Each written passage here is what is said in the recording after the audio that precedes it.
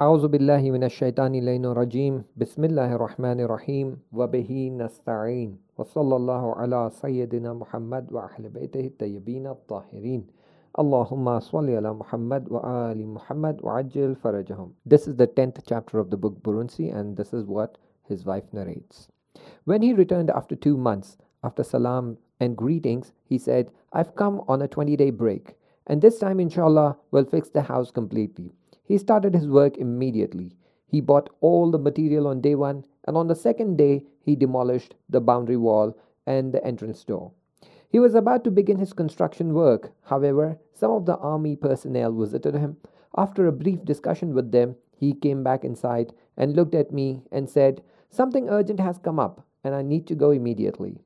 I said, Sure, no worries, but come back soon. He said, The work is not within the city. I asked, Then where do you have to go? He replied lovingly, I have to go to the battlefield. I got really upset and said, Our house looks horrible in this neighborhood.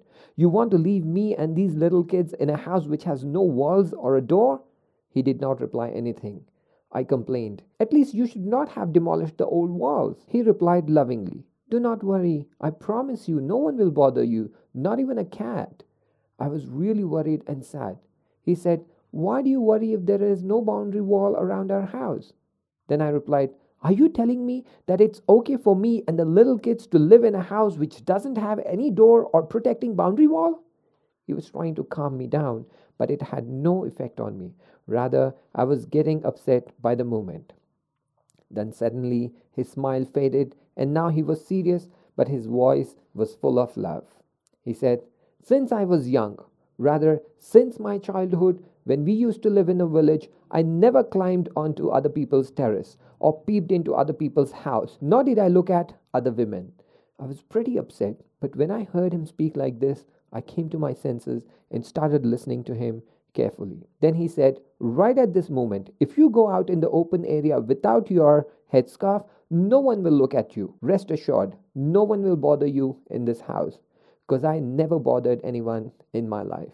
He spoke confidently. When he finished talking, I was changed. His words had calmed me down, and when he took his bag to leave, I was not worried at all. He came back after a few days. He had the same love in his eyes. He hugged each of the kids and loved and kissed them.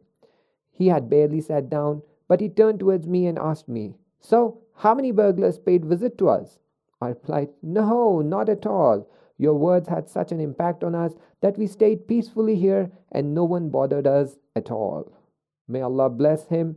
We still feel the impact of his words upon us. Inshallah, we will cover the rest of the material in the next chapter. Until then, iltimas dua, Khuda Hafiz.